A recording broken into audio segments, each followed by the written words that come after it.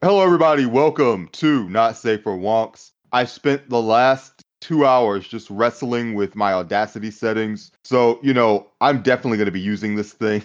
It's just a major pain in the ass. And I'm here with some guests. Rachel, you're actually not really a guest anymore. No, I've been like a formalized host for months now. Yeah, it's like when somebody moves into your apartment, they've started paying rent. They're probably paying more rent than you are. It's like, this might just be your show now. Yeah. Mariah is also here. Hey. We're excited to have you, Mariah. So, couple quick things. You are on the county commission for Athens-Clarke County. That's right? That's true. Been there for about 2 years now. Got elected in 2018. And awesome. Fight the good fight to this day. Awesome. And for folks who don't know, that is where UGA lives. So it's where UGA lives. It's also like where Uga lives as well. Yes. Whenever you need to imagine a football player almost getting bit in the crotch, that highlight will live forever. I forget which Uga that was, but that was one of my formative childhood memories. So this is like a goofy anecdote that I'm just going to force into your earballs now. But when I was like first dating my kid's dad, we went and visited his house, just to say hello, meet the parents, whatever. And while I was there, they told me this story about their dogs. And so apparently they had like 3 separate dogs named Frisbee. And it's like all of the Frisbees died. Like not like quickly, like they lived like reasonable dog lives, but it's not eventually.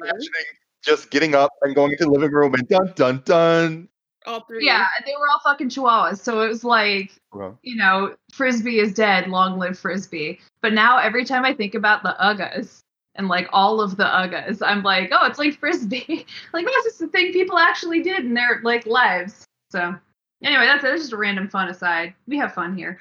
Yeah. So Mariah, can you talk a little bit about the political character of Athens? What's it like if you've never been and you only know that there's a football team there that doesn't quite win the national championship every year and breaks all of our hearts like clockwork? Aside from that, what should people know about Athens? Sure. So, Athens, the median age in Athens is about 27, and we have a really high level of education here. A lot of people graduate from the University of Georgia and end up staying, or they're faculty or instructors at the University of Georgia. So that combination of like a younger population and a well-educated population, I think we generally have a pretty liberal populace. We were a little blue dot in the middle of a red state. We are also, however, the hometown of Georgia Governor Brian Kemp. And so I think that adds an interesting modicum of spice to like our political history. But, I think we're a town that culturally is very liberal. We have a very strong arts and music scene and things like that. And so it's one of those cases where on the surface level, it seems, especially if you're white and middle class, like, oh, well, everything's all good here. We're understanding and accepting of our neighbors without a lot of good policy historically to back that up in terms of dealing with the inequities of the racialized poverty that we have in Athens. We have one of the highest poverty rates of a city of our size in the country with about 38%, though we only have about 3% unemployment rate. And so we have a lot of problems, but a lot of the people who wield political power in the city haven't had to face those directly. And so for a long, long time before folks like myself came along, I think we kind of had a culture of like, everything's hunky-dory, everything's good, So I think that around 2016, people started to wake up and see that that wasn't good enough. And so a lot of people becoming more politically active, and that turning into a very energized political arena during the 2018 municipal elections. So a bunch of progressives ran on things like criminal justice reform, affordable housing, fair free public transportation, living wages, where no one had been talking about that stuff on a local level ever. And we were all elected. We were the first majority progressive commission elected in the city's history. I was the first queer person to serve publicly in Athens. I guess I still am, but we're trying to work on that, trying to fix that. And so I think that people started to pay more attention and realize that the status quo wasn't working for everyone. And we have to if we can't seize power and do something at the federal level, at the state level, we can do a lot locally, or at least that's what we hoped. And so that's kind of where we're at as a city in terms of Athens. Joining us on the call is also our other co-host, Kennedy Cooper. So we have the whole OG3 is here together. Showed up. I had to pull a Brandon and show up halfway through a recording for once. No, we only did the first. Started. We only did the first question. We only getting warmed up. Well, great. I got most of that answer. It was very great. I love talking with anybody who's interested in changing their local political landscape. I think that's extremely important. So I've been very excited for this. I'm glad I made it. Happy to be here.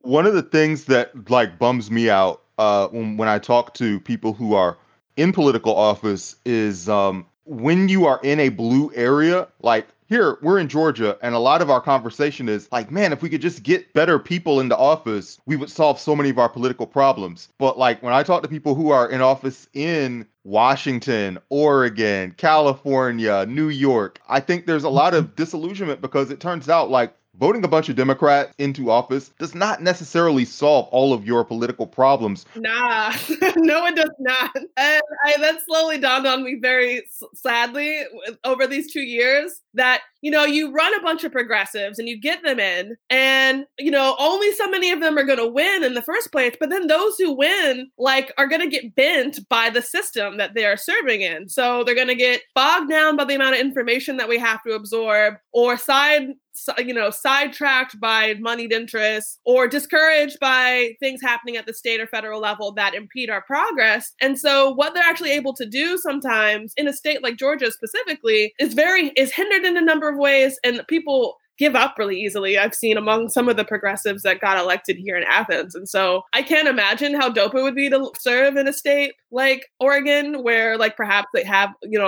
more cooperation at the state level to get stuff done. But I've seen too many folks here that have kind of thrown up their hands and said, well, living wages can't do anything about that. Well, minority set aside for contracting can't do anything about that because of our governor. When it's no, we have to continue to keep fighting. Don't leave me like that. What are some of just in general, not even talking about the specific stuff that's going down this year, what are in general some of the attitudes that are most harmful or are the biggest obstacles to change locally and statewide? Just what are the things that you run into that make you just go, oh, whether it's structural or personality wise or anything like that? Well, structurally, we're elected, but then we have this huge government, the city manager's office and the folks around the transportation department and public works and the transportation, or I already said transportation, but all these different departments that might come from a very different lens than you do in terms of equity, in terms of service delivery for different parts of the county. And they're the ones that are giving us all the information to make our decisions around about what they recommend our ways forward. And so trying to come to that with a lens of equity and justice and decipher that and see through some of the ways that the information we're given is spun, given the ideologically loaded viewpoints of the folks that are running these departments, they might see themselves as objective and very empirical and scientific, but everyone has some sort of skew. And so figuring out how to read through these documents we're given for what biases are present and how we can counteract that with adjustments and amendments on the legislative side of things. I also find that some of the policy issues you run up against with the state government, I've seen a number of progressives, like I said earlier, say that, well, there's nothing we can do about this, let's stop fighting. Though I also see my position in the local government as a part of raising the alarm about these things, bringing awareness to the fact of how the Department of Corrections is preventing us from implementing payment for inmates who are doing labor for the county. Just because the Department of Corrections doesn't say no, just because they say no, doesn't mean we should stop fighting them or bring awareness to the public, how much this service is bringing benefit to the county and helping build a movement to create public pressure to change that policy. So I think that perhaps a lack of imagination or political will to continually engage in that fight where we are at odds with our state government is another mindset I see very often in local politics. So you talked about some of the issues that you're facing with paying inmates. Yeah. And one of the reasons I actually wanted to have you on the pod is because your Twitter bio explicitly says prison abolitionist, which is all day long. I love prison abolition as a movement. So I wanted to give you sort of just the floor here and talk about, how that became your viewpoint, what it means to you, and ways you would, if you had the power, apply it here in Georgia. Yeah. So My story of coming into prison abolition is perhaps funny, perhaps a little whack. For those who, I'm on video chat with y'all, but for listeners who can't see me, I have a very large afro, and I have since I was 15 years old. And so when I was growing up, older cats would always be like, yo, you look like Angela Davis. And so I had to look into like who she was. I was very interested, like, who is this Angela Davis woman that like people keep comparing me to? And so I read Art Prison's Obsolete. I read a number of her abolitionist writings. And then I was like, yo, that's actually what's up. Like, I'm really proud of this comparison, even if it's superficial. And so that was my initial entry into prison abolition. It was further calcified by something that happened in my family. Shortly before I was elected, I had an aunt who went missing, and then it turned out that she was murdered by her grandson, who's my cousin. And so in dealing with the fallout and aftermath of that, the prosecution in that case calling for the death penalty for this 19-year-old boy who had suffered from mental health issues his entire life, who had been, I would, say like radicalized into, or, in a violent way by being a part of the military, to think that he would either spend the rest of his life in prison or be sentenced to death, that wouldn't bring any justice for my family. And it got me thinking about like what justice actually looks like outside of the criminal legal system in terms of supports for victims of crimes that help make their lives whole again. And so when I think about prison abolition in the context of local and state government, I think about, first of all, investing in programs that help deter crime on the front end by ensuring people have a meaningful engagements with their community, things to be a part of that aren't gangs or things that give them sustenance other than robbing or stealing or things like that. And also, like, what does justice look like for families? What do we need to do? What kinds of programs do we need to be funding so that folks that are harmed by crimes actually get some sort of relief on the other side of it? So, locking somebody up does not necessarily mean that they are made whole or that they are able to come to terms with what happened with them. And so what does a budget look like for a city government or for a state to, create and support and build out programs that actually bring justice rather than simply incarcerate? So what would justice look like for your family and your cousin if you had, the space to do it? Yeah. And so it looks really different for different members of my family. I think that they would love for Isaiah, my cousin, to be able to come home. And that would mean, significant investments in some mental health counseling for him, some even life skills training for him, because he went into the military and learned all about the weapons that he used to kill my aunt, through being a member of the military. And so like retraining him in how to get by in the world without having to resort to being a part of the military industrial complex. So, having some sort of facilitation where we're able to sit down and all talk with each other and talk with him about what happened, how we got there, where we go from there. And so supports like that, I think, would give us a lot more closure than knowing that he's never going to get the help he needs. And in fact, will be further hardened by sitting in a prison cell for the rest of his life. Do you think if we were able to accomplish some type of prison, like major prison abolition, or alternatively like a major disarmament of the military or a major change in our police force, do you think that there would be a significant need for like mass scale deprogramming of people in effect out of like these violent tendencies that they've absorbed? And do you have any ideas about what that might look like on a larger scale than just the story of your family, which is very important, but like there's a lot of people with these kinds of stories of somebody who, was programmed by the military, was programmed by the police force, was programmed to be a border agent, and then they're never really okay afterwards. Yeah. I mean, I think that having to work within a reform mindset, oftentimes I'm sort of playing a lot of defense. And so thinking ahead to what sorts of deprogramming on a very large scale would look like is a bit beyond what I get to dabble in for the most part, policy wise. But I do imagine it as being very linked to our educational system. The fact that a lot of young folks, where they're getting these initial ideas of the value of their life and how that then positions them with their community, whether they're going out and joining gangs or engaging in other violent tendencies, starts off with their access to counseling and support, which is predominantly given within our public school system right now. And so building that out so that we're helping folks avoid that kind of path ultimately as well. That's one place that I think that we could do significant investments now to help curb some of the trends we're seeing, and particularly in communities like mine, where we do have high crime rates and high poverty rates. Yeah. I mean, like, there's so much research backing up what you're saying about like planning ahead, and just creating a kinder world. And you said something earlier about your cousin becoming more hardened by prison, and I think there's something to this notion of being hardened. And like Kennedy said, the things that you have to do to a person to make them willing and able to kill another person on command, it does break people, and I want to take a second and like pull over and just say, like, I'm so sorry that happened to your family. Thank you. I appreciate that. Y'all deserved better than this. Yeah, and I mean, it's animated a lot of my policy making in a lot of ways. The fact that like he was also implicated in another murder of someone that is suspected to be his mother's drug dealer, and so the fact that like people in my family were turning to drugs because of the lack of economic opportunity where they live, the lack of educational opportunity where they live, the lack of access to healthcare where they live. In fact, they have to drive an hour to go see a doctor, let alone breaking the stigmas of accessing mental health care to have gotten help for my cousin or his mother who is bipolar and deals with drug addiction. And so it's not just about decarceration. It's about like how we give people access to all these things to avoid these things happening in the first place. Right. The best solution for crime is prevention. Yeah. And not prevention in the sense of like, let's put up, security cameras and surveil the neighborhood so that we can catch people or make people paranoid so they won't commit crime. But like, how do we support them in a way that doesn't even occur to them as an option? Right. How do we, undo these generations of violence and trauma that people have been surviving? Yeah.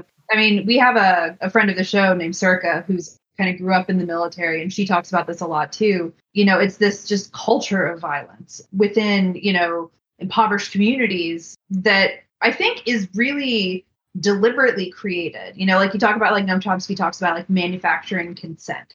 Mm-hmm. And I think that there are ways that it is very intentionally reified by the media, by the way teachers interact with students, by the way the military will come directly into like the cafeteria of a school during lunch hours and try to snatch them up then, and it's just so incredibly unfair. Yeah.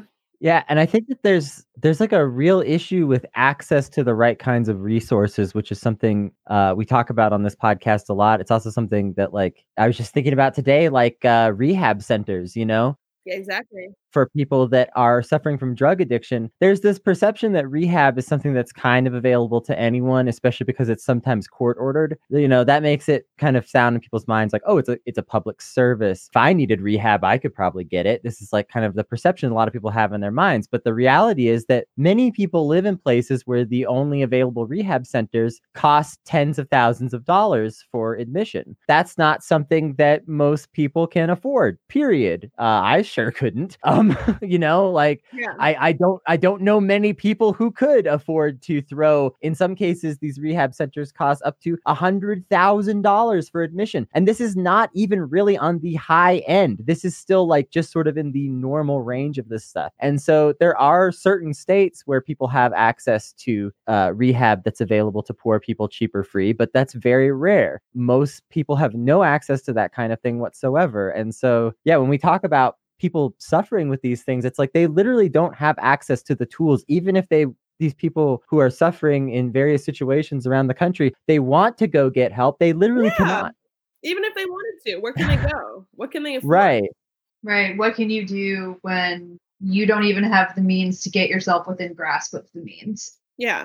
Something I see a lot, because I do live in a place that's a relatively blue state. We have some semi-progressives in office. Our governor is considered a progressive, kind of. She's definitely not perfect, though. Let me be real. But one of the things that I see as one of the big issues is there tends to be entrenched power in some of this stuff. It is no coincidence that some of these expensive rehab centers are owned by rich people who are in office or who are related to someone in office who have that kind of influence. I think that there's a lot of times these deeply rooted influences kind of like work against us more than we know. Have you had some experience like sort of seeing that side of things in terms of like seeing people's sort of blatant corruption, or like are people pretty sneaky about it in like the realm of politics that you're in, or is it not really there? I mean, I would say at the level of like municipal politics, I see more corruption and shady dealings happening within like the real estate sector than I would say the healthcare sector. And mostly because a lot of the policy making and budget making I'm doing is around public services like a neighborhood health center where anyone can go and get medication with no copays and things like that. When we kind of have these conversations about victims and respecting victims, Rachel asked you earlier about what your ideal version of justice would look like. And it was a very restorative vision of justice. Yeah. But I would say, there's a very large percentage of people, whether it's in our state or even nationwide, if you spoke to the average victim of a murder, somebody who was in their family or somebody who is intimately close to them, their vision of justice would maybe be less restorative and would maybe include the phrases like under the jail, maybe be used. How do you, and this is less a question about exercising power as an elected versus just like philosophy. Sure. How do you ideally balance the emotional needs of the people who are most directly affected by a traumatic incident like violence versus what you may perceive as the needs of society to find something that's in that person to restore them and to rehabilitate them and have them as a part of society? Where do those rights intertwine, and where should one have precedence over the other? Well, I want to start off by kind of jumping back to a question asked earlier about this deprogramming that needs to happen. And I think around folks that are so used to being offered this one vision of justice of like, you take them out back and like you show them what's up, or like they end up in prison. I think the normalization of restorative justice practices through our public school system could be a really powerful way to help change some of those mindsets and help people see that there is another way forward, one that does make our communities stronger on the other hand, instead of further fragmenting them by, breaking up families and incarcerating folks. So I just wanted to plug that part, but if you could repeat your question, I could perhaps actually answer it. Where do you balance the desires of a victim who's been victimized by violence versus the desires of a society to rehabilitate an offender? Yeah, I think that's a really good question. I think that it really depends on where we're at in like the reform and abolition struggle, like what we have to offer people in terms of justice, and as well as meeting the needs of society right now might look very different as the abolition project is like further underway. And I don't know if I have a good answer, honestly. One of the things, unfortunately, there are so many, quote, officer involved shootings, unquote, that is sometimes they kind of blend into each other. Yeah. And it's hard to break them apart. But do y'all remember this lady that broke into this dude's house and just shot him? And there was a trial. Amber Guy. And yeah, that's correct. Yeah. And the judge hugged this lady and was crying, and it was a black judge who was just like, the victim's family, if I recall, hugged her and offered her, grace and everything. Yeah, I'm all for restorative justice, but that did not sit right with me. In fact, I remember being extremely angry looking at that video because I don't know. I think there's kind of a difference between the systemic injustice that currently exists. There is such a systemic imbalance that the fact that this person got all of these things that Twitter, we want to embrace this person, but that doesn't exist for so many people. Did you look at that as an affirmative model of what justice should look like? Well, I mean, I think that, the short answer is yes, but the larger answer, I think, touches on some of your issues with that scenario. Whereas we're still dealing with a system that is disproportionately impacting and killing, ending Black lives. And the fact that this one drop in the ocean does not, it does nothing to bring any justice or any closure to the millions of people who have survived racial violence in this country. And so it seems kind of unfair when you weigh it against how often folks don't get any kind of closure, folks don't get any kind of healing. And so I think that in that specific instance, if that's what was right for that family, then great. But we still have a lot more work to do. We shouldn't be patting ourselves on the back because we've gotten that far in that case, where we need to be moving towards something that makes people feel like they have more closure in a more systemic way. Yeah, I mentioned earlier sort of idea that there's this culture of violence among working class people. And I want to double back on that one and say, shit rolls downhill, right? And so there's also cultures of violence among middle class people and, the bourgeoisie, right? And I think there's an extent to which, we really have to look at this problem as this rot that is that exists to continue this power dynamic, you know? Yeah, And exactly. I am sure this is something you have thoughts on. So I'm going to just sort of like wind you up and let you go. But like, what are ways you think we might be able to do that, you know, interpersonally, state and local level, you know, and what perhaps are some things that you have done in your role as a commissioner, some policy that you've gotten across that you think might be helping to move us closer to that goal? So I think it starts off with bringing down the rates of crime by cutting it off at its source, which is oftentimes poverty. I have a really, like I said earlier, a really high crime rate in the community that I serve, but it's the poorest part of Athens. In some parts of my district, the child poverty rate is like 50 or 60%. And so things like funding summer programs for kids so they have something to do, so they're not out breaking into cars for fun, or, you know, standing on the corner running drugs for somebody because they have nothing else to do. They don't want to be stuck at home where they don't have access to the internet. Like giving some means for folks to be meaningfully engaged in their communities to help build a positive sense of identity, help them, you know, become productive citizens when they get older, so that we're organically bringing the crime rate down by helping build up citizens that feel their lives are valued by their community in one way or another. I think also disincentivizing crime by helping people gain stable and meaningful employment. We've, you know, run up against some issues with state law in regards to raising the minimum wage, but I've put some language into some pieces of policy in my last few years to help our economic development department incentivize cooperative development. So not only are people getting a fair wage, but they actually have a democratized workspace where they feel empowered. They're making decisions about the place where they work. They're making decisions about the conditions of their employment. And so to both bring that increased wage home, but also feel like they have some more agency in their material conditions and in their lives. So I think that in the interim, as we work towards like how might we implement more restorative justice practices in the way we wage justice as a municipality, thinking about, all right, how do we just bring the crime rate down by giving people helping people see that their lives are valued in these ways? Do you know what the overlying trend is for crime in Athens, like over just the last, I don't know, 10 years, 15 years, whatever the period is? Has it been up as a whole or down as a whole? Or crime rate has come down in Athens. And I was actually looking at some really interesting statistics about the way the crime rate has changed over the last year. Crime has come down, and it's particularly in the pandemic. It's lower than it had been in the last year, as our incarceration rates have also dipped as well, as we've been letting people out of jail to stem an outbreak of COVID there. So I think that the discourse around crime has remained the same. People feel like it's dangerous out here because that's the way we've always talked about it. But the trends statistically show us that we're actually doing a better and better job of preventing crime from happening.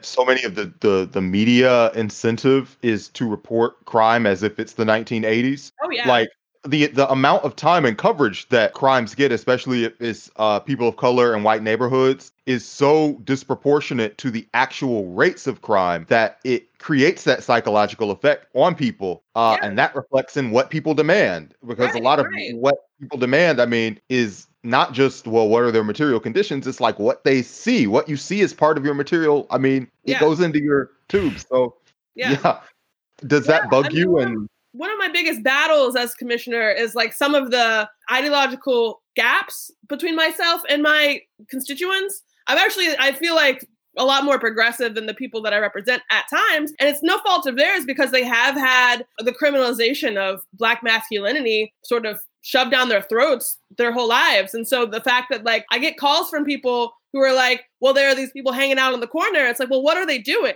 Are they doing anything?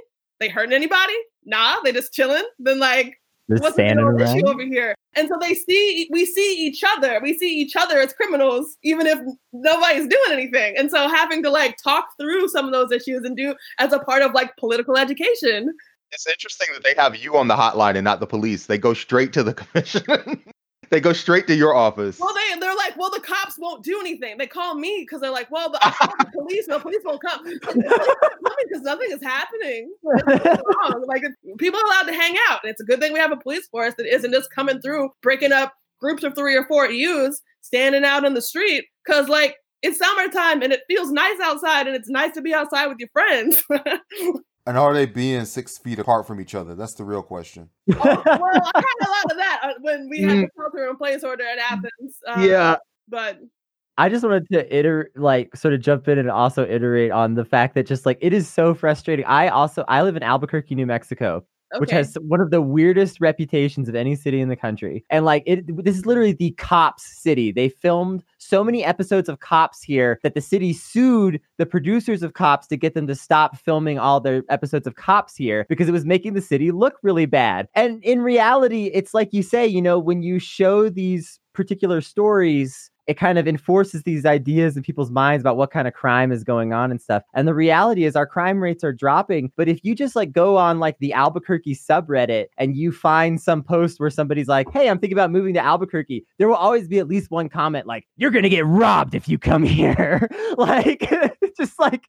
just the most just fear-mongering crazy stuff. And I wish I understood how better to like break people out of that mentality. Just be like, look at the crime statistics. Like crime has fallen year over year for decades, Even episodes of Cops, they do not believe in bar graphs. That's one of the people don't believe in bar graphs. That's one of our big hurdles just as a whole. Is Cops propaganda? It absolutely is. It's propaganda. I wish that was an easier question to solve, and I can't imagine. Like, I think it's amazing that you're on the front lines of that, actually fielding calls from people and trying to like change their minds a little bit, because it's such a big issue. Yeah, it's a very regular conversation I have with folks. Like, why aren't we being tougher on crime? And having to talk about more long-term strategy and dealing with the crime that we do have, and also again deprogramming folks from like Black folks included, especially in my district because it's majority district, to not see one another as criminals. We are our neighbors. These are the sons and daughters of your neighbors. These are the kids that your kids go to school with. Like, let them be children. Well, I think there's an insidiousness to the way that the language is used. Tough on crime.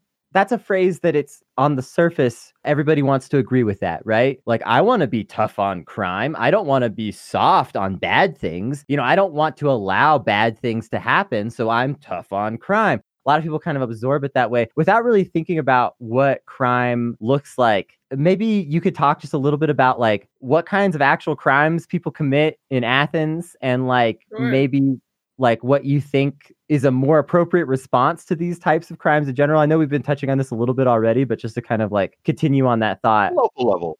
I mean, there's things like disorderly conduct, like DUIs and drunkenness, things like, I guess, general crimes against society, you would say, as well as crimes against property or another kind, a common kind, larceny, counterfeiting, break-ins, stuff like that. And then crimes against persons, obviously, like aggravated assault, sex offenses, stuff like that. The most common kind we do have are crimes against property, which is interesting. So it's not, there's second tier victim crime where it's like, it sucks that they stole your stuff, but like they didn't hurt you, and that's pretty dope. And again, something that comes back to like, well, why are they stealing things?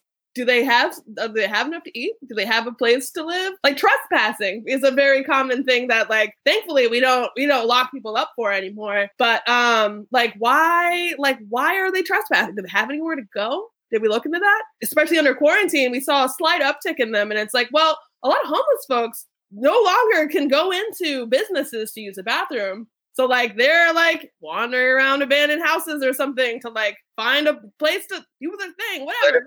Yeah. Well, they need to get out of the way a little bit. They know if they're on the street that they could be harassed just for standing on the street with these, shelter in place orders and stuff like that. Yeah. And so just kind of doing your normal thing as a homeless person, just trying to like sit on a curb somewhere, could actually get you in trouble all by itself in a whole new way with these shelter in place orders. So of course they're trespassing and hiding in buildings. They don't want to get fucking busted by the police for no reason. No, yeah. Yeah. There's a section of my district that people call the block. It's this triangle-shaped plaza where they got like a liquor store, a convenience store, like a lawyer business, like a Caribbean restaurant, and people will just congregate there. And I get so many calls from constituents like, we need to clean up the block. You got people out here gambling and drinking and like all this stuff. And it's like, they're not taking into account, like these people don't have anywhere to go. And we don't have like strong social infrastructure in the Black community in Athens where these people can go to like the pool hall or a sports bar or, their church picnic or something and have that sense of social solidarity. And so, like, why shouldn't they just gather in public spaces the same way that on a Saturday during football season, you see tens of thousands of white people gathering downtown? And so trying to disrupt some of that thinking and bring a new perspective to it. The actual reason is because you cannot be in any public space without spending money. If this place was a building and you were rolling dice and you were doing whatever, and like there had been like a $30 cover charge to get in, then suddenly that place is like a gentleman's club. It is an establishment. It's just whatever. Unfortunately, like now, any public space where you are like socializing with somebody, with the exception of maybe a library where you have to talk like this anyway, because somebody will come in there and yell at you. It's like, what are you even doing outside? Like, why are you not indoors somewhere? Yeah. So it's one of those deals where everything just kind of connects with each other and comes together. Yeah. And so I want to normalize like people socializing without it being like a monetized exchange or interaction. I want to give people these spaces, like build a library over here on the East Side, where folks can gather and like, have and socialize without it being seen as like a threat to our civility. I know in my part of Atlanta, there really aren't like community centers in like a proper perspective. Like there's YMCA, like if you've got like $40 a month to spend and go up there. But like, yeah, exactly. But really there's no public spaces where you can go. And I assume it's the same over there because it's the same most places in America. There's nowhere to go unless you're spending money. Yeah. And so we have to reinvest in that as a part of like helping make our communities whole. And Kennedy, I know you and Paperboy have been talking about those issues a lot. We got to bring Paperboy back. That's an aside, I hope so. Yeah. So you've been in office for a few years now, a couple years, 3 or 4, some change. 2 years, a year and a half, roughly. Yeah, close enough. So what has excited you the most in terms of things that you've been able to accomplish? I know generally, like, accomplishment is spoken of very cynically, like it's like a liberal thing, getting things done. And it's usually like you're doing something that's really bad, but it's something, so it counts. Is there anything that you, good or bad or medium, that you have gotten over the finish line that you feel proud about since you started? Yeah. So I'll name one thing that I got over the finish line, and then I'll talk about something that's in the works right now that I'm pretty excited about too. The first thing was getting rent relief for minority-serving nonprofits and minority-run nonprofits, and this is kind of a wild story. So it was coming up on time for the government to renew its leases with nonprofits that lease property from the government, like the Athens Neighborhood Health Center, the tutorial program where they teach kids how to read, as well as like the drama hall where they do like the local productions and like the Boys and Girls Club, all these different places. And so we asked them to like, could you just pull like what all the nonprofits in town are leasing our properties for? Can we look at that? And it turned out that all the nonprofits that were run by Black people and mostly serving Black people were paying thousands of dollars a month for these properties. Guess what the white serving nonprofits were paying? Just guess real quick. Well, because you gave it as a question for suspense, I think guessing 0 is a good guess to make. 0! No money. $0 on wow. these leases. Did they have access to like a grant or something? That is fucking unbelievable. 1 year Why? has been going on. Yeah. And so the town and gown players where they have the plays every 6 months were paying nothing. But the place where low-income people go to get their medications they were literally cutting their budgets. They were cutting their summer camps for kids in order to afford paying their rent on government-owned property. What was the hook? Because there's always like, was there like some Matthew Lesko piece of paperwork that they filed out, or were they grandfathered in? It all took place under previous administrations, and so it was just ad hoc. Nobody understood why. No one understood why this had happened. And so I was really delighted to lead the charge in not only bringing the rents down for these minority-led nonprofits to 0, but establishing that in perpetuity as a matter of reparations. And so that was a small thing, but like one of the reasons why in local government, looking at the fine print and like digging into the history of like the way policy is set is really important, because like just because they're quiet about the racism now, if you go back and look at the paperwork and look at the history, there's a lot of like pretty blatantly racist stuff that has taken place that hasn't been amended. That is part of the fabric of how our government runs. And like, unless you look into it, it's just going to continue quietly forever. Yeah. What's the project that's in the mix now?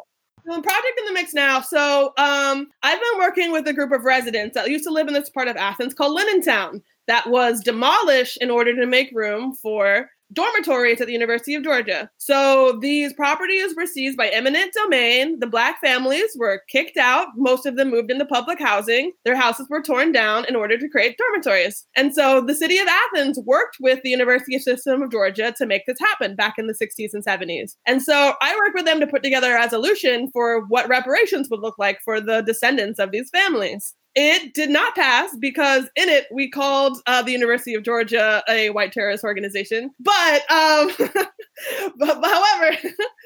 we did push the mayor to create a committee, including folks from the University of Georgia, some commissioners, and it's led by the residents to determine what reparations for this will look like for them. And so I'm really excited that we at least got that conversation started and that over the next couple of months, we'll be working with these entities to get reparations for these people. That fucking rules. Yeah. No. That's amazing, really. Like both of these stories, and this stuff contributes to, like the gap in generational wealth and things like that affect communities of color versus white communities in these really profound ways, where the average white person at least has some amount of generational wealth. It may be small, but it exists. A lot of Black people in this country do not. And it's taken from them. Yeah. Right. If you're paying thousands of dollars a month for your nonprofit's rent, then of course you're not saving money. Of course, yeah. They're like, why are these nonprofits not like doing so well in their like evaluation metrics? It's like y'all are squeezing the life out of them. What do you think they're gonna do? But yeah. I mean, this generational wealth problem. The fact that like there's one woman who is part of what we call the Town Project. Like her family moved into public housing. Her siblings were like scattered to the winds. Her family couldn't afford to keep them. There wasn't space enough for them in public housing. So one of them went to live with their aunt, and then the other one went to live with another aunt. It literally broke this family apart. And so like the way that the psychological impacts of that, as well as the economic impacts and the ways that like it continues down the line from generation to generation, What's really fucked up is that nonprofit that's running out of that building and they're paying the extra $1,000 a month. That they're having some kind of problem with their services, right? Because their budget is messed up. It's overly stretched. So when the people that are being served by the nonprofit, and it's usually like poor Black people, are there and they're doing it, and then the service kind of sucks, they're like, oh, us, when we get in charge of something, we blow us, yeah. When blow it up. Nonprofits are serving the descendants of folks who had their homes seized by eminent domain generations ago, like it's all linked up. Self-perpetuates, because that is now your experience in dealing with people who are like you, is that the budget is stretched, they can't do it, everybody looks tired, it's dingy. Then you go to that other place where they've just been grandfathered in, and $1,000 if you're running on a no budget, like it goes a very long way in the quality of care that you can provide and experience and all that other stuff in small details that stand out to people that might not show up on a spreadsheet, but like are real ways that stick with you when you talk, and you have like a real talk after you leave and you go home. Yeah. So this really sucks because like I really feel like we could spend another hour just going into it. And by the way, you can come back. We can do this at any time. Oh man, this has been super fun. No, I would love to. Anytime you got a free hour, you can drop in and we'll make. All right, let me know. Yeah. And we are official Athens Clark County correspondent. All right, I know we could actually get a couple of other folks from Athens. We'll talk after, but I know a couple of people from Athens who could probably kick it on here. Oh yeah, but great. We might have the same names in our heads right now. But anyway, can you talk to people about where they can donate to your re-election campaign? Well, interestingly, so I won my first race by 13 votes. But I know. But every vote counts. I'm actually running unopposed this cycle. Let's go! Let's go! What's up? That's awesome. I would ask people to instead donate to the Athens Mutual Aid Network. You can go to Mutual Aid Athens on Venmo. Donate there. A lot of my friends that are, they're autonomous, anarchist organization, helping people with rent, supplies, giving people rides to the doctor, all this dope shit. So like, help them out. Also, there is a progressive candidate running in this election named Jesse Houle, running for commissioner in District 6, wants to decriminalize all drugs as well as sex work, tenants Bill of Rights for Athens, Living Wage is a Green New Deal for Athens. Really, really dopeness. A lot of dopeness. So check out Jesse Houle, Houle. I'm good though. You ain't gotta worry about me. But on Twitter anyway, just to hear your thoughts. sure, Obviously, you can come find me on Twitter at Mariah FOR Athens. I'm a rapper, so I often drop bars on there on political topics. you had something go viral just like 3 weeks ago with the Biden thing, right? A couple weeks ago, yeah, talking about Oh Biden yeah. mess, but anyway, Not lots to of work, brag. lots Brag. of things on there. But yeah, Mariah FOR Athens on IG, Twitter, Facebook. Look forward to talking to y'all. Good stuff. Absolutely. Okay, so it's been another very good episode. Mariah, Kennedy, Rachel, we're all here. Just good times all the time. All the time. Totally. So thank you for listening. Thank you for watching. Whatever you're doing, keep doing it. And have a great day. We'll talk to you again next time. Bye-bye.